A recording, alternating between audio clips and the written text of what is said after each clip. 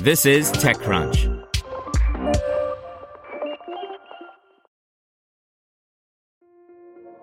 This episode is brought to you by Kia's first three-row, all-electric SUV, the Kia EV9, with available all-wheel drive and seating for up to 7 adults, with 0 to 60 speed that thrills you 1 minute and available lounge seats that unwind you the next. Visit kia.com/EV9 to learn more. Ask your Kia dealer for availability. No system, no matter how advanced, can compensate for all driver error and or driving conditions. Always drive safely. You're listening to TechCrunch Startups. Today's story is brought to you by Deloitte, helping companies seize their moment. Deloitte's IPO execution services help companies prepare for their IPO. From planning through execution, Deloitte offers end-to-end support and a personalized approach. Deloitte.com/US/IPO-COE. Glitch is bringing remix culture back to the web with a $30 million Series A round. By Megan Rose Dickey. Building apps and tools on the web shouldn't just be for the technically inclined. In the early days of the web, it was easy to make your MySpace account, for example, unique to your personal aesthetic. Glitch is doing that for the modern era. Glitch, formerly known as Fog Creek Software, is an online community where people can upload projects and enable others to remix them. Glitch CEO Anil Dash likens coding on Glitch to working together inside Google Docs. The biggest thing I see is the creative impulse for recreating the web never went away, Dash told TechCrunch. There was a latent desire, so we didn't need to do much. Glitch started inside Fog Creek Software as GoMix, which similarly aimed to democratize app building. In March 2017, GoMix became Glitch and has since ballooned into a community that has created more than 2.6 million remixed apps. These apps range from tools to tidying up your Twitter timeline to randomizing who's forced to take notes or do other tasks during the meeting to create animations using CSS and much more. This 2.6 million plus remixed apps milestone is notable, Dash said, because Glitch crossed 1 million apps just 1 year ago. It shows that, quote, people are building stuff all day, every day, he said. Hitting this milestone is partly why Glitch waited to announce its $30 million Series A's round from Tiger Global, Dash said.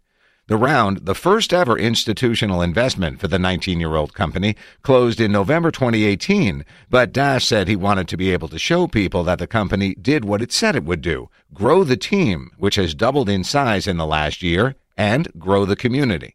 We wanted to show people that you can judge us by what we did over the last year, Dash said. If anything, we've only gotten more outspoken and thoughtful about how we grow. As Glitch has grown the team, Dash says the company has been pushing hard to set the bar around diversity and inclusion, as well as tech ethics. On the D&I side, 47% of the company identifies as cisgender women, 40% identify as cisgender men, 9% identify as non-binary, gender non-conforming questioning, and 4% didn't disclose. On the race and ethnicity front, the company is 65% white, 7% Asian, 11% black, 4% Latinx, 11% two or more races, and 2% didn't disclose. Meanwhile, 29% of the company identifies as queer, and 11% of people reported having a disability. These numbers are pretty good. Diverse representation is not impossible, Dash said. It's not science fiction. It's not this thing that exceeds your grasp, and you can do it while going through massive growth in the community and on the team. On the ethics side, Dash says the company thinks deeply about privacy and ensuring school kids, for example, never have to log in order to use it. While Glitch is free to the masses, it does charge companies who are looking to reach developers like Slack and Google. Google, however, has been under heavy scrutiny as of late for a variety of reasons pertaining to ethics. Dash himself has been an outspoken critic of Google. We talk about it a lot internally, Dash said. On one level, there's the very pragmatic conversation of how do you be in it but not of it. The filter we've used is, are we enabling what our community seriously wants to create?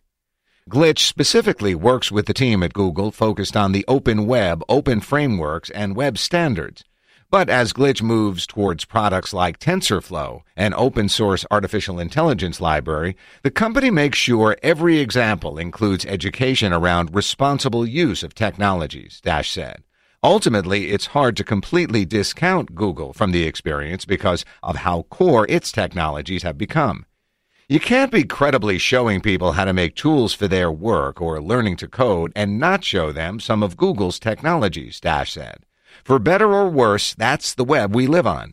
I think everyone engages with that on a real authentic level. The hard part is, how do you strike the balance of being as ethical as you want to be while still existing in the ecosystem we're in?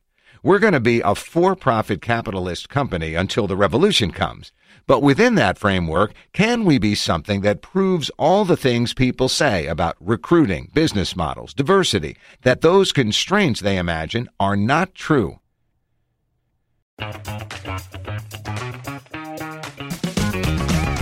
Hey there, I'm Dylan Lewis, one of the hosts of Motley Fool Money. Each weekday on Motley Fool Money, we talk through the business news you need to know and the stories moving stocks on Wall Street. On weekends, we dive into the industries shaping tomorrow and host the experts, authors, and executives that understand them. Tune in for insights, a long-term perspective on investing, and of course, stock ideas. Plenty of them. To quote a listener, it pays to listen. Check us out and subscribe wherever you listen to podcasts.